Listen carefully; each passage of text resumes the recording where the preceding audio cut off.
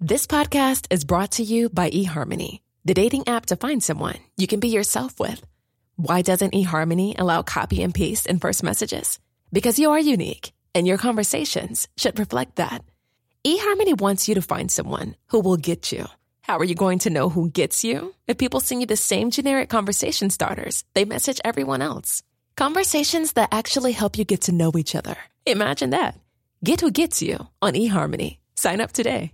Life is full of awesome what-ifs, and some not so much, like unexpected medical costs. That's why United Healthcare provides Health Protector Guard fixed indemnity insurance plans to supplement your primary plan and help manage out-of-pocket costs. Learn more at uh1.com.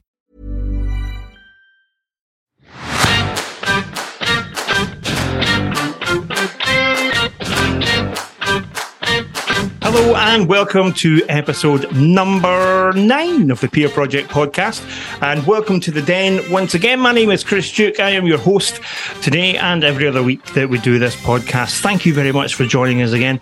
I'm here this week to speak to another really amazing guest, and we'll get to her in a wee second, but I do want to say a massive thank you to, once again, I do this every week, but a massive thank you to everyone who has liked, who has subscribed, who has downloaded the podcast, who's listened to it, who's commented, who's just anything at all, who's interacted with us. Thank you, because you are making this what it is. Last week's podcast with Kira from Sweet Bobby, the Sweet Bobby podcast, was the most downloaded and listened to and watched podcast that I've ever done, ever.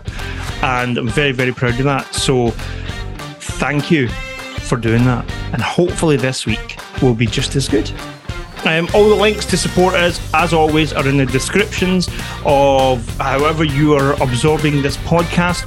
I do want to bring your attention particularly to our coffee link, because bringing this podcast out there, I'll be honest with you, is a bit of a financial hit on myself.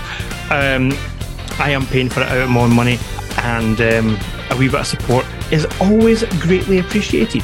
So I'll be posting that link in the description as well. So if you do want to support, please do. If you don't, you can still, download and listen to the podcast and watch it and whatever, and that will generate support in the long run. Okay, so moving on to this week's guest, a bit of a left field one, if I'm being honest with you. Sometimes what I do when I'm feeling particularly motivated is I'll jump on Twitter and I will start tweeting celebrities and try to see who will respond and see who will come on the podcast. And I tweeted this person because I knew that she'd been through a very similar journey to what I've been through. And I thought, I wonder if she'll actually come on and talk to me. Within 2 minutes of tweeting her, she'd followed me on Twitter and told me exactly who to speak to about getting this organised, and that's exactly what I've done. And now I've got her on the podcast. So I want you to relax. I want you to enjoy this week's podcast with, from Emmerdale, from You've Been Framed. I loved it when she did You've Been Framed. She plays Mandy Dingo. It is Lisa Riley on the Peer Project podcast, episode number 9. How are you? I'm really good. We're so busy. We're filming for the 50th at the moment. Oh so it's going to... Normally they have Super Soap Week in September where all the soaps kind of go up against each other for like the biggest stunt. But because ours is the 50th, we're doing Soap Month. And it's incredible. It's truly, but it means long hours, and I was doing press as well this morning. So all good. So I'm glad this was able to fit in. So I was going to say, so you were doing press this morning and then you voluntarily offered to do this. I mean, that's something else. Well, no, because I was listening to you and Lorraine. It was brilliant. I love Lorraine. She's one of life's luxuries, that lady. She is... and I know she means a lot to you. So for that very reason, I think that's a good sandwich to start with. Well, funnily enough, you should mention Lorraine, right? Because, and I was actually going to ask you about this later, but you've brought her up, so I might as well talk about it just now. Yeah. You were on her show last year, and you were very, very vocal about your mental health and stuff on that, because you were about to go and work on a podcast about grief. Yes, with Sue Ryder, Yeah, the Sue Ryder podcast. Yeah. So how was it? Obviously, you know Lorraine quite well. You probably know Lorraine better than I do. How was it chatting to her and kind of the aftermath after that about being so open? Because you got quite upset on TV that day, didn't you? Yeah, I normally do. I did it this morning because one of the questions was that I was doing an interview for the Daily Mirror, and they said, like, how would your mum feel? You know, the fact that after all these years, you've made it to the milestone of Emmerdale being 50, and how proud she would be. And of course, anything like that, can be a trigger. And it's not just females being hormonal or anything like that. You know, it's how we feel inside. But with Lorraine, she has this ability which she kind of gives you a virtual hug without touching you, and she makes you feel so settled, and so she just oozes trust and honesty, and I think that's lovely, and that's why she's lasted in this brutal career industry that we work in, you know, so long, because people are invested in her because they trust her and they believe her and for everything she stands for. And do you know what? If she doesn't like something, she'll let you know. She tells you. It's not like, this is wonderful, this is wonderful. Life's not like that. It's not always so frothy and sunflowers. Life's not like that. And I think the problem is nowadays, Chris, is that,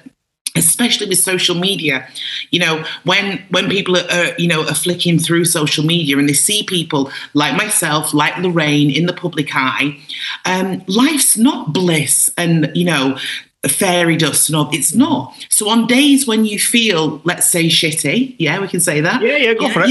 Yeah. You know, let's just own it. I can't bear people in life who don't own it. And you ask anybody at work, it's a case where you've got to be you've got to be real. Like when I'm on set and stuff, playing Mandy Dingle all day, I've got to be high-end, top-end comedy and, you know, and full of beans all the time. But there's some days inside, yes, I do press the bravado button. I know I do. And I know you've done that. I've heard, you know, you say yourself. And just to get through days, it's a mechanism. And maybe people would say I'm acting through the day, possibly, because that is my job. Fundamentally, I'm an actress, you know. But yeah, you press that button, and no matter what's going on inside, however your mental health is and how you're feeling. And for me, some days I'm just devastated that my mum's not with me. I've still got to go and film sometimes 9 scenes in Mandy's salon, which is full of leopard print and pink, you know, and be this camp soap star. And that's what I do.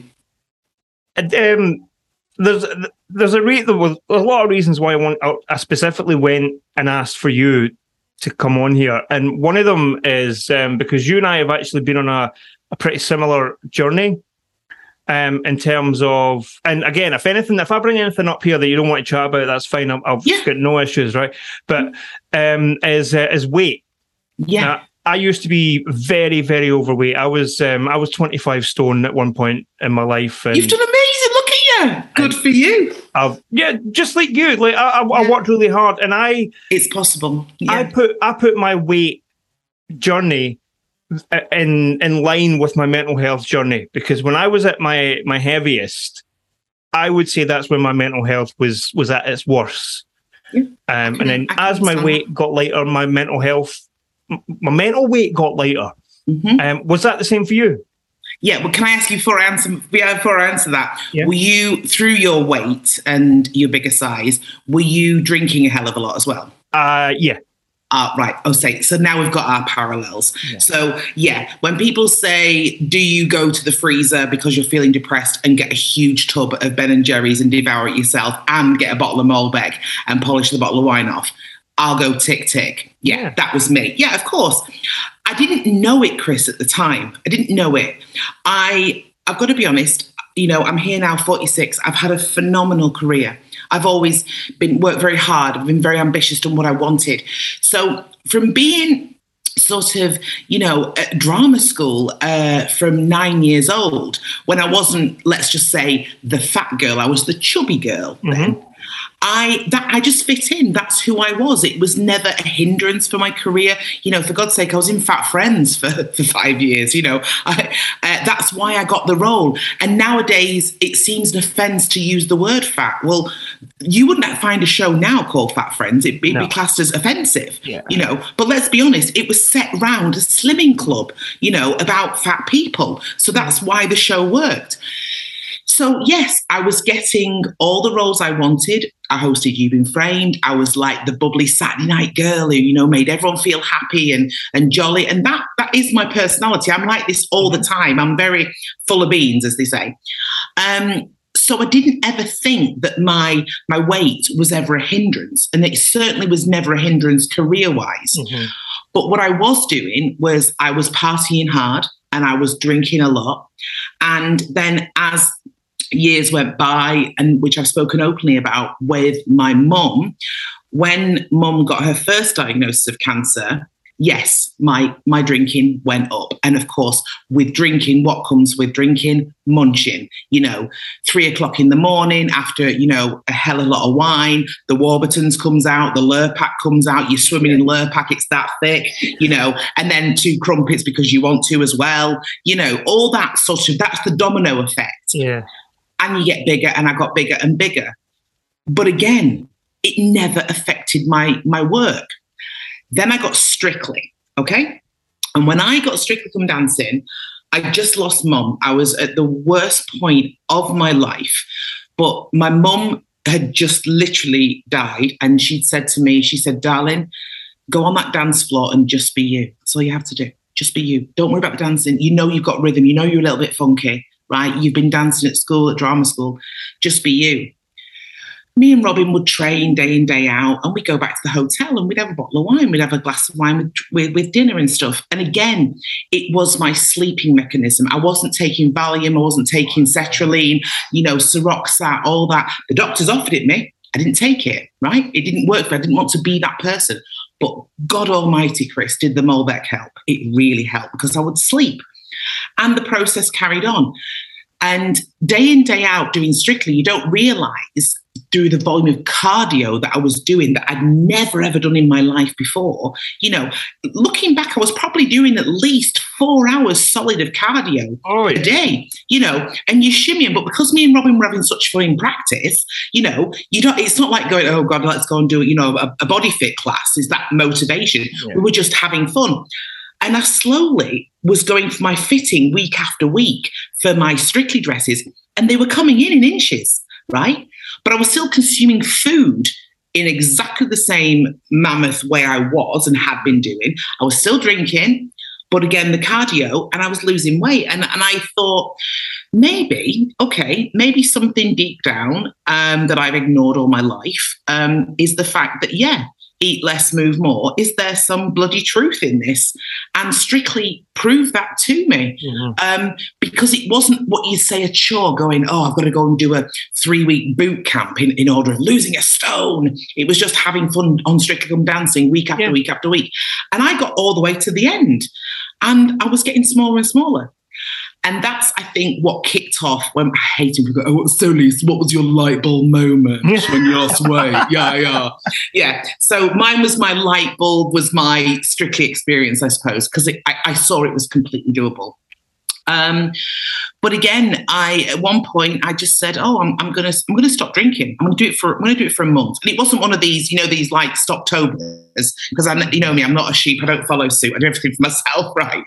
So I just decided to stop drinking, and I did a month, and it became like this little game with me. It's like, well, okay. And then the following month that I was going into, I was like, no, I've got a family christening. I'll have a drink, but I didn't. And it was other people, Chris, that were like, wow, and it's like, if you've got through a Riley family christening without having a drink, you've kind of ticked the box, And then all of a sudden, it really started to show my shape. And then, yes, I went on this serious crash diet. And, I was eating very little, and you get obsessed with the way you look. And can you understand that? Yeah. When you start shrinking. Yep. When it is that reflection moment when you're looking in the mirror, and we've all made excuses in the past and gone, oh, okay, yeah, that's a mirror that's like makes you look like something from Blackpool Tower. No, you're just overweight. And yeah, I got obsessed with it. I did. And then everyone kind of, again, with social media, jumped on my bandwagon, as it were. And it was like, wow, it's doable. Mm-hmm. And yes, I felt amazing.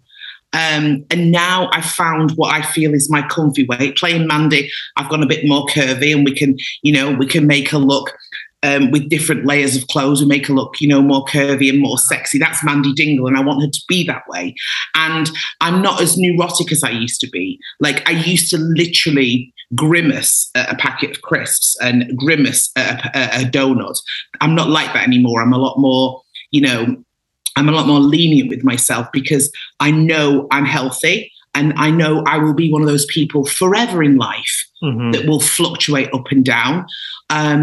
What I don't like is how in the media that I'm put on this pedestal, and like everyone's watching me like an owl, because I don't want to be. I just want to live my life to the best of my ability, where I feel great. I feel brilliant. I was at Leeds Pride yesterday with all my friends, and I was in, a rainbow catsuit, and everyone's like, you look amazing. You look amazing. You look fantastic.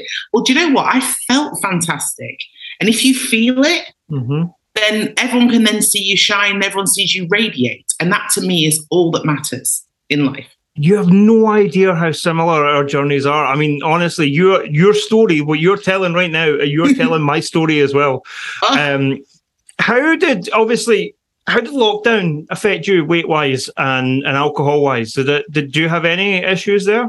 No, I mean, 19th of August, I'll be 7 years without a drop. Wow. I know. I'm really proud of that. Wait, 19th of August? Yeah. Coming up. Right. All right. This is getting freaky now. Go on. Are we brother and sister? 19th of August this year, I will be 1 year sober. Oh my God, we share our birthday. Yeah. That's good energy. See, this was meant to happen. This was meant to happen. But yeah. I mean, well, obviously, maybe not alcohol-wise then, but did lockdown affect you food-wise or weight-wise at all? Food-wise, not so much. It was gym availability. Yeah. Okay. And yeah. That obviously, because I have to be strict with myself. I'm not the sort of person that can literally sit down and watch 7 episodes of Stranger Things back to back, right? Because that's not me. I'm not that person. I can watch 1 episode, then I've got to get doing. Of course, I was filming full on. And it was very stressful at work under the protocol that we were under. We weren't taught, Chris, at drama school how to act with dolls, and stand like 2 meters away when your son's being beaten up in the storyline and I can't touch him and I can't cuddle him. It was really weird, things like passing a prop that would take 30 seconds in a shot previously would take 25 minutes because we would have to do it hand by hand to no one's hand to someone else. I mean, it was, looking back, it was ludicrous. Ridiculous, on every level. I mean, I have to really pat myself on the back sometimes to think what we went through and the volume of Dettol on the Dingle staircase. How that thing has still got wood. It's a mystery. But yeah, that part of it was okay. I'd go to work and like every day, I'd just have my soup like I would every day before lockdown. Come home and make my dinner here for me and Al. But yeah, I think it was the fact that you found yourself sitting more, and I did. So I'd come back from work, I'd start looking at my lines, and your momentum had gone, because I think everybody had that. I think it was just natural that you can only sit back now and look at yourself, the bigger picture, let's say lacklustered. Yeah. Mm-hmm. So I was probably lacklustered towards the fact of doability of movement. Yeah. But I've got a treadmill now at my house, so I've got no excuse. So I can watch Stranger Things for an hour whilst on the treadmill. You mentioned something earlier that I wanted to talk about as well. You mentioned alcohol was your sleeping. What was it? Sleeping mechanism, sleeping support. Yeah. Complete on every. I couldn't sleep without it. Yeah. Well, so you tell yourself. Well, this is the parallel that we're talking about here, because before lockdown, I had a pretty busy life before lockdown. I'd written a book and it had gotten quite successful. I was touring the country, and I was very humbly did very well. It did very well. I was really, really busy. Yeah. Right? All right. It was a number one bestseller. There you go. Look, come on. You can have it. It. Go on. And I was very, very busy. So I'd be on the road, and I'd be visiting schools, and I'd be doing, I'd be publicising a bit. And then at the end of the day, I would get to the hotel, and I would go to the pub, a couple of pints to start.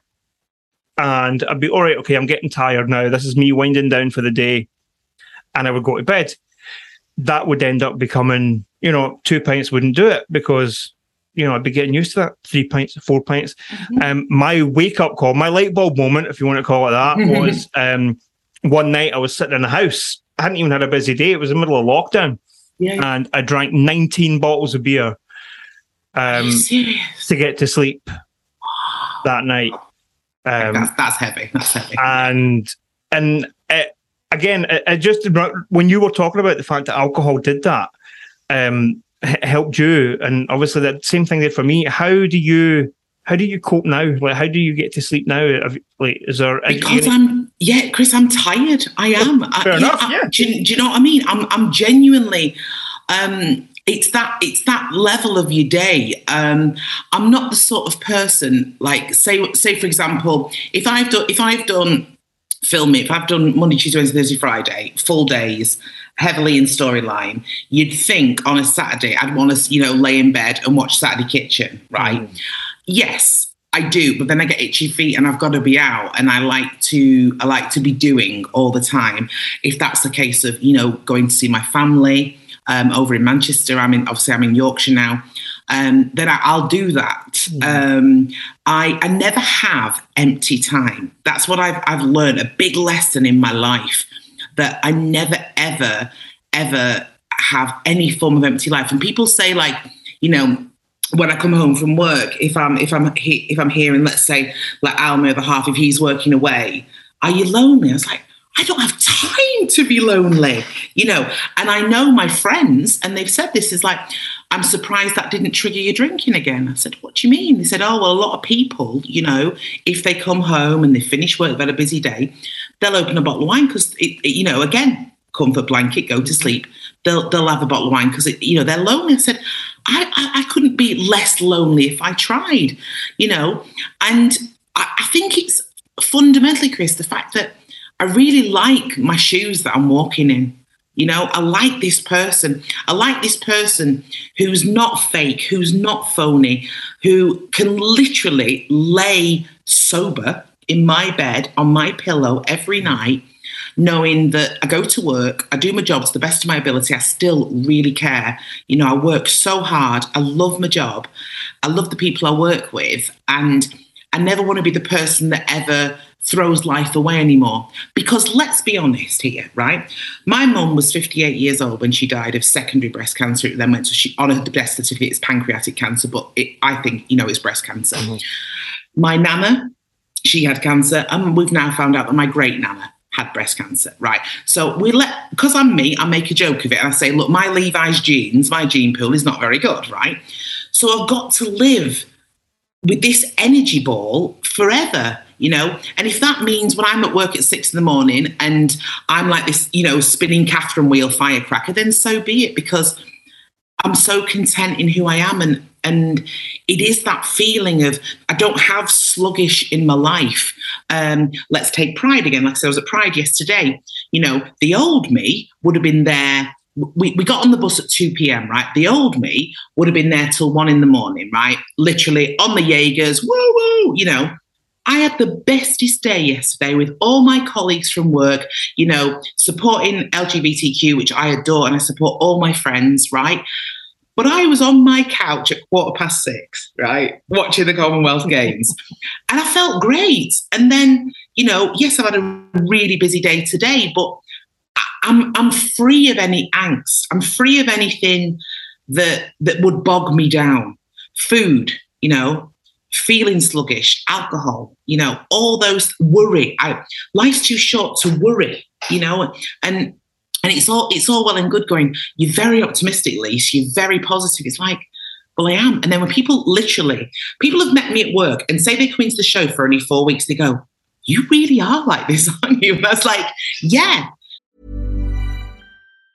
Get up to 30% off wedding jewelry at BlueNile.com and remember the joy of your wedding day forever. Blue Nile offers everything from diamond and lab-grown diamond wedding bands to classic pearls, earrings you can design yourself, even gorgeous sapphire pieces for your something blue. Whatever you choose, Blue Nile's pieces are all graded for excellence, for a lasting memento as brilliant as the love that inspired it. Right now, get up to 30% off at BlueNile.com. BlueNile.com. Many of us have those stubborn pounds that seem impossible to lose, no matter how good we eat or how hard we work out. My solution is PlushCare. PlushCare is a leading telehealth provider with doctors who are there for you day and night to partner with you in your weight loss journey. They can prescribe FDA-approved weight loss medications like Wegovy and Zepbound for those who qualify. Plus, they accept most insurance plans. To get started, visit plushcare.com/weightloss. That's plushcare.com/weightloss. Ever catch yourself eating the same flavorless dinner 3 days in a row? Dreaming of something better? Well, HelloFresh is your guilt-free dream come true, baby. It's me, Keke Palmer. Let's wake up those taste buds with hot, juicy pecan-crusted chicken or garlic butter shrimp scampi. HelloFresh. Stop dreaming of all the delicious possibilities and dig in at HelloFresh.com. Let's get this dinner party started. There's never been a faster or easier way to start your weight loss journey than with PlushCare. PlushCare accepts most insurance plans and gives you online access to board-certified physicians who can prescribe FDA-approved weight loss medications like Wegovy and Zepbound for those who qualify. Take charge of your health and speak with a board-certified physician about a weight loss plan that's right for you. Get started today at plushcare.com/weightloss. That's plushcare.com/weightloss. plushcare.com/weightloss. Because there's so many people in the public eye, I feel, painting this picture, Chris, on social media. And it drives me bonkers. This is my only worry, I think, in life. That life isn't perfect, right? And stop painting this picture of spotless perfection. You know, it's all right for mums to have a skinny nappy on the floor if you've got kids. It's all right, you know. It's okay to not have a tidy cupboard. It's all right, you know. And so when you go forward in life and you look on these things on social media, it makes people think, oh, am I not perfect? Because perfect doesn't exist. It's like when people see me in the supermarket and go, what are you doing here? It's like, well, yeah. Do you know what? I'm just like you. I'm buying my sprouts, you know, as if I've got like 13 staff buying all my food for me. I'm not, you know. I was on a plane recently going over to Slovenia. And this guy looked at me, he's like, why are you sat next to me? And I'm like, I'm going to Slovenia. He's like, yeah, but you sat next to me. I was like, and? He said, well, do you not have a private jet? I said, what? A private? Since when am I Goldie Hawn? You know? Yeah. And I just call my jet up. No. And I think now you can show people the real you. You know, and thanks to things like however you portray yourself, honestly, on your Instagram, your Facebook, whatever that may be, on podcasts, talking to you, it opens the doors for people to go, do you know what?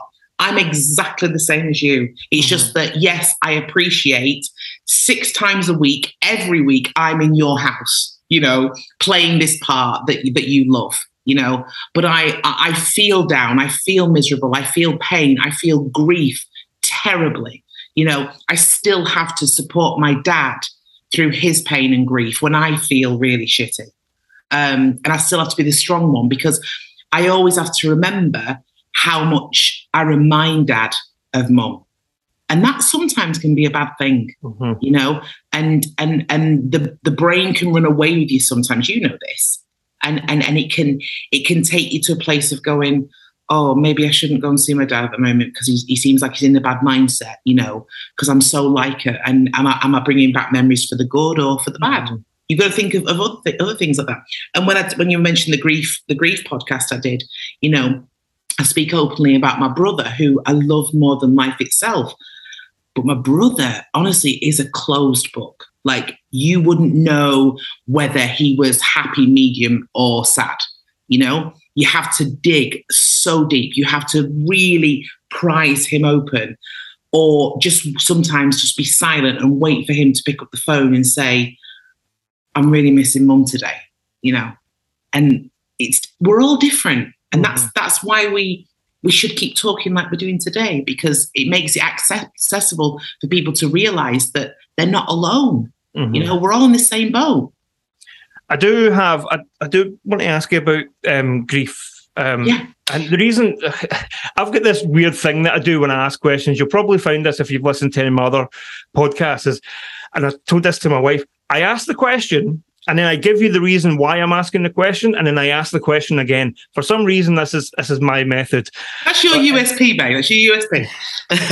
But so we, as a family, we've just recently experienced loss. My wife lost her dad back in January, which means my children have lost their grandfather, the first death that they've had to deal with. Mm-hmm. And if I'm being honest, it's been really, really, really hard.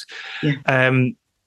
And you're now 10 years removed, 10 years this year? Yeah, 10 years removed from losing your mum. Yeah. Does it get any easier? And well, this was one of the things I put on my Instagram, funnily enough. And I don't know if you saw this, but I did say it's 10 years today. People tell me it's going to get easier. I'm yet to know this. For me personally, no. Like, I'm feeling it now. See, because you said that. No, it's there's moments I just want to phone her. I'm just like, I just want to say, do you know what, Mum? I've had a really great day today at work, and it's agony. And it's also agony that like, I see people that don't have with their mums what I had. I see people committing the worst crimes in the world, and I go, come on, God, why did you take my mum? My mum was freaking phenomenal. She was the life and soul of everything, and you do. And I do have these moments, and I don't know if you're having it now as a family, but you kind of go, why me? Why me? And if that sounds selfish, I used to really worry about sounding selfish about that, but I don't anymore. That's one thing that through my grief counselling, I found out was okay. It was okay to feel that. And it was okay to feel that when I was at work and if I was talking about Mum, I'd go back to my dressing room and I'd get changed into different costume for work. And for that 10 minutes where I'm doing my quick change, Chris, I'd be going, oh God, are they thinking I should be over it now? Are they thinking that I should be fine and dandy and gleaming and full of happiness? And because it's so many years now and life goes on, because I don't, and I didn't. And so I don't want to fill you with a load of like negative pain, because again, grief hits people differently, whoever they are and whatever their relationship was with that certain family member or best friend, whatever it may be, or a pet. I've seen people like they've had to have like 3 months off work because their puppy died. It's completely understandable. I get it. But no, the answer is no. I don't deal with my grief very, very well. I don't, and I wish I could. I wish I could grow to get stronger. I wish I could. When I smell Chanel perfume, and I wish that I wouldn't just start crying when I'm in the department store because I can smell her. When I see the colour yellow and it's like my mum, this bright sunshine, I get this I get a feeling, I get emotional. I am a very, I'm a person who wears the heart on the sleeve, and I feel it. I feel pain off other people, and that's why I think also a lot of others feel at ease talking to me. Like, I'd like to think that I'm there. You know, I said God gave me broad shoulders for a reason, because I really help and I listen to people and I try and give them the best advice that I possibly can. You know, it might be a load of old tosh, but they say it helps them. But you say there that, I mean, you've spent the whole, like, a good 10 minutes of this podcast talking about how it's okay to feel this, it's okay to do that, and then you're saying, you know, you wish you were stronger, so you didn't feel like that. But it's okay to feel like that. You said it yourself. It's like this dangling carrot that you feel like you've got to grab, and then all of a sudden that particular Tuesday you wake up and you go, I don't feel this pain, I don't feel this anguish anymore. But I'm pushing that carrot away because I can't help it. And I've just got to, like I started this podcast about owning it. I am owning it. I'm owning the fact that I'm allowed to have those feelings and I'm allowed to let other people understand. I mean, it's been in the press quite a lot this past month. My other half, my fiance, he lost his mum with the battle of cancer, and I openly said that I did go back to work too soon. What I meant, and what it got kind of twisted in the press, that was work were mind-blowing. They gave me leave. They said, you know, you take as much time as you want. They wrote me out. I couldn't have asked for better bosses with that, where that's concerned. And my fellow cast members, the colleagues who were there when I was bawling my eyes out, and then I had to go and stick the lashes on as Mandy and be happy and funny. What it was the 3 days, when I said I went back too soon, it was the 3 days between her passing and then the funeral on the Friday. I shouldn't have gone back. I thought I was strong enough, and I wasn't, because it brought it all back. The pain even more about my mum and the dreaded word cancer, you know, and seeing someone at the end suffer, and, you know, when someone is in palliative care, you know, and it shouldn't feel like that ticking time bomb, and you don't want them to suffer, you know, and that all came flooding back. So, yeah, I had to be there for my Al. I had to support him and, you know, be the best partner that I could possibly be, and the other members of the family and stuff like that, and do my bit to the best of my ability. But yeah, to go back to work that quickly was silly. And then after the funeral, they then gave me a lovely clump of time off, and I was so grateful. But yeah, I mean, my nearest and dearest at work, they do know. They know, you know, when my, what should we say, when my glass is only half full of a day. You know, normally it's brimming over. You know, but yeah, there's days when I don't want to be silly and daft. You know, it's rare, but yeah. Is it hard? Is it hard then to switch on, Mandy, when you're feeling like that? Yeah, what I tend to do is, and it's not the fact that I'm being all like method, right? But I do, and a fellow brilliant actress that I'm currently working with, who I simply adore. We've been sharing dressing room a lot recently, and she's been there for me, like when Al's mum died, and she's been there for me as a really good friend because we're working so closely together.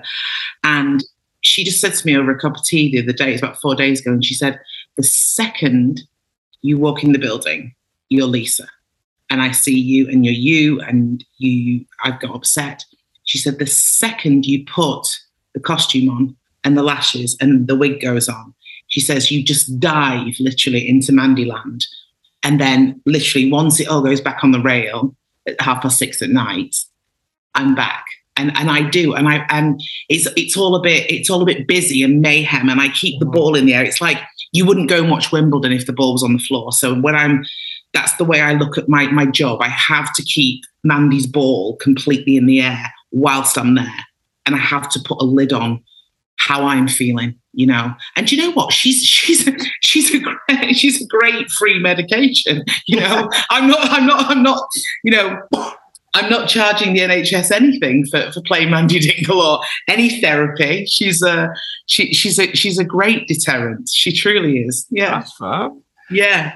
I want to ask you about something. This is purely for my benefit, because when I was little, actually, I need to ask you this. How old are you again? 46 in July, just. 46. Yeah. So you're not that much older than me. You're 7 years older than me. So I don't. understand how that. So when I was younger, Sunday night before going to school, You've Been Framed came on, and that's how you knew that. That's how you knew. Yeah, that's how you knew that was your week, and it was bath night. Going to You've Been Framed was and probably still is to an extent one of my favourite programmes ever. Yeah, I loved it when Beadle did it. Yeah. I adored it when you did it. Harry Hill, I could give or take. I'd get the big collar. How it seemed like a bit of a left field choice coming to get for you to be doing You've Been Framed. How did that come about? And and how much did you enjoy that job? Well, the reason, going back to what you said then about the age thing, I think people forget how young I was. I was unbelievably young to be, presenting one of the biggest shows on Saturday and Sunday night. Mm-hmm. I think basically it was a sort of parallel time where Cilla Black was really, really big, and she was the kind of northern, everyone loved her. And I think what the producers saw, and I now know this, so much older and so much wiser, is that they saw within me that kind of wholesome, buxom, Cilla-esque, northern, not afraid to be who I am sort of girl. And they wanted to fill that slot, and that's what they got. And I look back now and, oh my God, the stuff they dressed me in, Jesus. I look like an overgrown Christmas tree some days. It was just like, it was horrendous. We never got the styling right, ever. But I'll forgive myself for saying yes to everything back then. Again, you learn as you get older. But yeah, that all happened very, very fast. At that point, I've been in Emmerdale 7 years. We tried to make it work where it would run parallel with me filming Emmerdale, and then the schedule was too big. And then after Beadle, my figures went off the chart. You think now what the flagship shows get.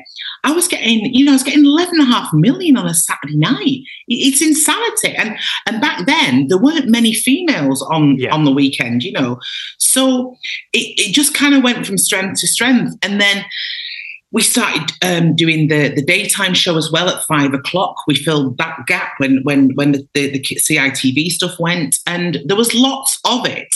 So I was just being myself. That was it. And I think the writers would just make me this like kind of jolly, happy-go-lucky girl. And I thought, well, I'll have a stab at being a presenter. Now, I will say, Jesus, I was never the best presenter in the world, and I had a lot of learning to do. That's the truth, and I know that now. I've since done loads more presenting, and now it's a lot more natural to me, and I can do live. And God, I remember the first time I ever did live. It was, oh my Lord, it was treacherous, right? But again, you've got to scuff your knee and put the plaster on to get better in life. And I've openly said that about myself. Even now, if I don't learn every day at work, I've not had a good day. You've got to keep learning in this industry. But yeah, I loved it. I had a ball, and I've always had that wonderful, again, ITV. I've had that wonderful relationship with ITV. They've always, been very generous to me throughout all my career. But yeah, I think after 5 years on the show, I'd kind of done my bit, and yeah, looking back, as I said before, that sisterhood thing, doing it for the girls, it was a rarity, And then, of course, I got replaced by a bloke. It was you've missed someone out. You missed out Thingy, Robbie Williams' best mate. He did it. Johnny Wilkes. Yeah, Jonathan Wilkes. He did it for a year. Yeah. He did it. So yeah, they were probably just trying. And then, do you know what I always used to say about the show?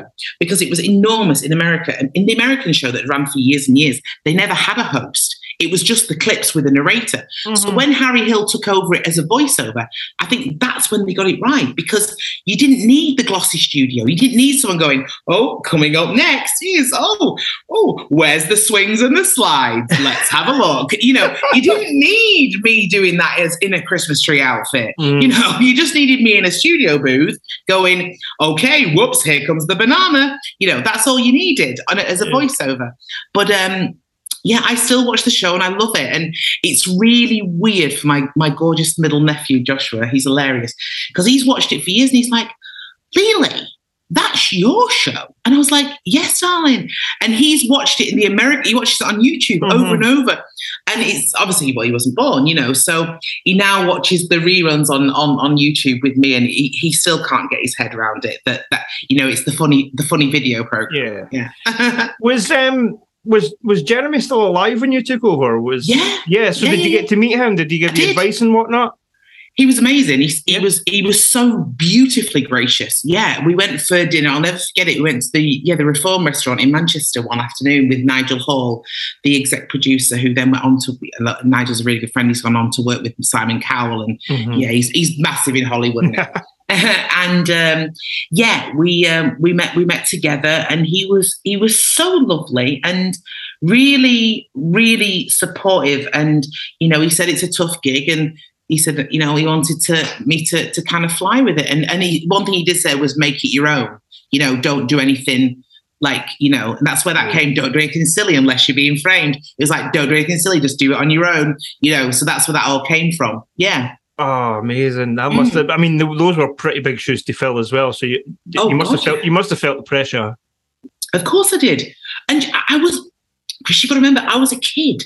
I was a novice. I was thrown into the deepest end of the swimming pool, you know, for something that I'd never done before. I'd never hosted, never mind, you know, primetime TV. When you watch the likes of Ant and Dec now, who do it with their eyes closed, and you know, it's really hard to hold your own show. And most days we're recording 3, sometimes 4 episodes a day with a live audience who all want to talk to you. It's not just like go out there and then they watch the show for real, you know. And you've got to keep your energy all the time for that. Yeah. Before I wrap up, I want to know about Emma. I love Emma. Well, I loved Emmerdale, right? When I was a wee boy in my house, my mum loves her soaps, and you know, Emmerdale Farm back then, yeah. From back then, and the one thing I love about the soaps nowadays and any days is the fact that, you know, everything happens in that small little thing. In particular on Christmas Day, right? Let's just say on Christmas Day, you know, either somebody's going to die or somebody's getting married or somebody's getting born. You know, it's always one of those things. Yeah. 50 years this year. Is there anything that you can tell me? Yes, I can. So Janine, our press officer, has given me what I'm allowed to tell you. So you are going to get blown away, literally. Oh, okay. It's going to be enormous. There's one thing that's going to happen that can only happen in Emmerdale because of where we are and the set. That's one thing I can tell you. And I can also tell you that Aaron's coming back. Yes, so Danny Miller is coming back just for a short stint, which is really exciting because I love him to death. And what's going to happen is throughout the weaving of stories, Mandy, Aaron and Paddy are going to be really together to look after people, okay? And what's going to happen. But it's going to be very much, Paddy, Aaron, and Mandy, the 3 of us together. I keep saying like the famous 5, but 3. Together. And of course, we've got Faith's breast cancer story, and it has been spoken about. It will come to an end. I'm losing Sally, you know, she's just one of the most amazing actors in our show. And seeing her recently, without giving too much away, we filmed a lot of her end-of-life palliative care, and we're working very closely with people, you know, who've had palliative care through breast cancer. So we are going to get it right, and it's going to really hit home, and it's going to hit home to people like me because I've had that myself. But I did a scene with her the other day in the Woolpack, which will be coming on soon. And she just blew me away. And I turned to Eden, who plays Belle, my niece in the show, and I went, wow, that's just what happened to my mum, you know, and as an actor to perform that. So you've got a lot of emotion that's going to come from there. Yeah, the 50th is going to be unbelievable. We get our scripts normally it's normally about 27 days before we shoot that episode. We get him in a bundle. And what I can tell you, Chris, is as they're here, I can show you now. There's all the 50th. There it all is there. See, all there, all in there. And I can't tell you anything. But what I will tell you is that there's lots of tears. There's lots of tears. And when a script can make you not cry out loud, just tears drop onto the page, you know the writers have done the right thing. Yeah. Adam Sales is one of the most incredible writers on the show, and they've given him sort of my story that I'm heavily, It's Adam Sales has just done the most incredible job. I messaged him the second I finished reading it. So I think the viewers are just going to be, they're going to be blown away. I want to say a huge thank you once again to Lisa Riley for joining us on the Peer Project podcast. Thank you so much, Lisa. Thank you for even just going to the effort of chatting to me. It's been amazing. What a fantastic chat. Remember, if you want to get in contact, you can find me all over social media. You can look for Duke Writes Books. You can look for Jukebox Media. And you can look for the Peer Project. You can find us all over there if you want to tell us anything, if you want to ask anything, if you want to volunteer to come on the podcast, then feel free, do it. As always, all of our links to support what we do are in the description of this podcast. So I look forward to seeing you very, very soon with my next guest on the Peer Project podcast.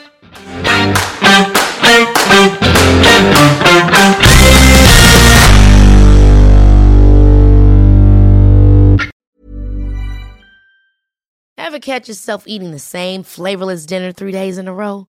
Dreaming of something better? Well, HelloFresh is your guilt-free dream come true, baby. It's me, Keke Palmer. Let's wake up those taste buds with hot, juicy pecan-crusted chicken or garlic butter shrimp scampi. Hello Fresh. Stop dreaming of all the delicious possibilities and dig in at HelloFresh.com. Let's get this dinner party started. Hi, this is Paige from Giggly Squad, and I want to talk to you about Splash Refresher and my water intake. Okay, so you guys obviously know that I'm a hydrated girly, but sometimes when you drink that much water, it starts to just taste bland, and you're just like, I need something to spice it up. That's why I love Splash Refresher. It has 0 sugar, 0 calories, and it's a splash of sweetness. And they come in 5 different flavors. They're so good. Wild berry, acai grape, pineapple mango, lemon, and mandarin orange. My favorite is the wild berry because I just love a berry. So if you're like me and you're drinking water all day, then try Splash Refresher. It's going to absolutely change your water game, and it's good for you.